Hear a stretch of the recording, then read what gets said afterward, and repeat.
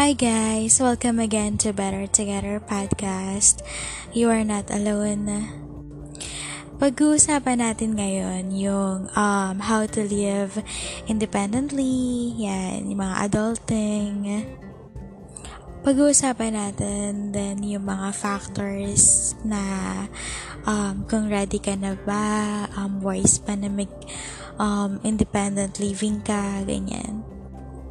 Our target audience for this episode is yung mga young professionals, yung mga kaka-start lang sa work or matagal na nag-work and then decided na mag-condo living or like mag-isa sa apartment. Yan. So, yung first question natin dyan, bakit ka ba mag-solo living? Is it because malayo ka dun sa work mo ngayon? Or like, work from home ka pero wala kang sariling place to work? Or pwede rin naman you just want to experience solo living, ganyan. Or maging independent. So, kung yun yung mga reasons mo kung bakit ka mag-solo living, that's valid. Kasi as professionals, right, we need the place na makakapag-work talaga tayo at makakapag-rest after work at the same time. And then second, ano ba yung mga kailangan nating i-prepare kapag sa sarili na tayo? So, first, syempre, dapat ready ka sa finances. I-calculate mo how much ba yung rent, hindi ba siya parang mako-compromise sa savings and emergency fund mo or extra expenses mo. So, I really suggest na meron ka ng 3 months na amount ng money na nakasave for your rent kahit hindi mo pa siya binabayad. So, for example, meron 5,000 yung rent. So, dapat meron ka na nakasave na 15,000 if in any case na may nangyari na mawalan ka ng work or what, ganyan. Meron kang pambayad sa mga expenses mo. Syempre, iba pa rin yung savings doon and yung emergency fund mo. So, ayun. Kasi ako yung nangyari sa akin before. First kong nag-dorm 2000 I think 19 I'm sorry. Yung mga ganong year ata. I'm not sure. Ayun. And, ano ba? Mga dapat mo rin i-prepare is yung emotional, yung emotions mo, yun. Kasi syempre, mapapalayo ka sa family mo. Though, mayroon naman mga communication, right? So, ayun.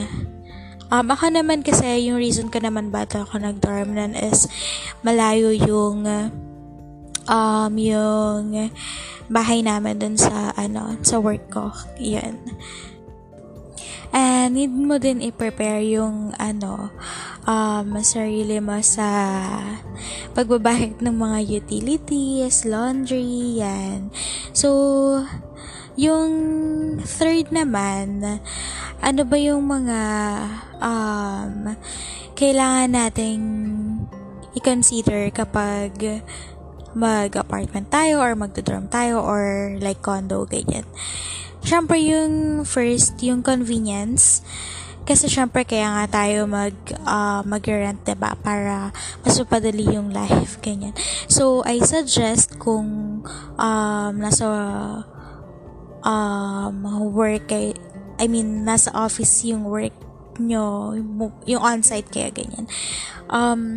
Ang syempre dapat malapit na sa work, mga walking distance na lang talaga. And then, ayan, kung mga work from home naman, syempre dapat sana kasama na yung wifi dun sa sa dorm mo para mas tipid. Pwede rin naman na magpakabit, dapat yung internet connection may consider mo yan na strong talaga dun sa location. And then yung mga laundry, kung gusto mo magpapa-laundry ka ganyan, dapat nasa building na lang or nasa malapit na lang. And then consider mo rin meron ba yung mga canteen or like malapit na mga kainan ganyan. Yung syempre yung dapat yung hindi naman mahal, diba? Tapos syempre isipin mo rin magluluto ka ba, maghahanap ka ba ng like place na makakapagluto ka, or kung katulad mo naman ako na hindi naman ako marunong magluto, parang may ref na ba yan, may microwave na ba yan, yung mga ganun na ikaw ba magbibili ng appliances or gusto mo meron ng mga appliances and all. Kasi may mga dorm na meron na lahat, as in fully furnished na dorms. Meron din naman mga apartment or dorms na like ikaw yung magdadala lahat. So yung nangyari sa akin is I look for a dorm na nandun na lahat, yung like wala na akong dadaling gamit kundi yung clothes and yung mga kailangan ko sa work. And then ano ba yung mga pros and cons ng solo living? Syempre yung pros natin is you have peace of mind, makakapag-rest ka ng maayos, hawak mo yung time mo, and ikaw yung magde-decide kung ano ba yung mga activities mo dati. Pero yung mga cons naman, syempre wala nang nakahain agad na food. Syempre ikaw yung magpe-prepare lahat, ikaw yung mag-grocery, ikaw yung mag-laundry, ikaw yung as in ikaw lahat, ganyan, wala kang aasahan na iba. So pero I think yung mga cons na yun,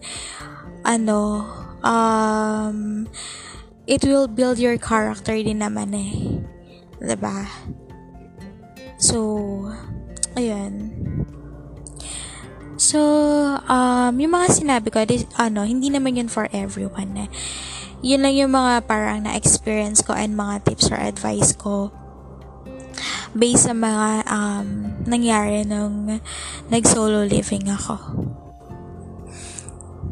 Ayun. So, thank you so much for listening to this podcast, and sana may konting natutunan kayo or what, ganyan. Ayun. Lahat naman ng big decisions, hindi mo malalaman na tama kung hindi mo naman siya gagawin, right? So, ayun. Kaya mo yan. Kasama mo naman si God.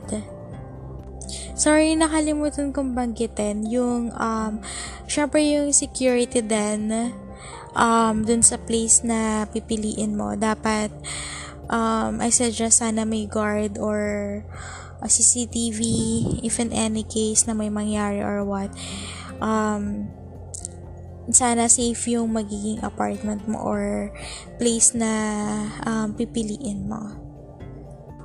Ayun lang guys. Thank you so much again. Bye! See you on our next episode.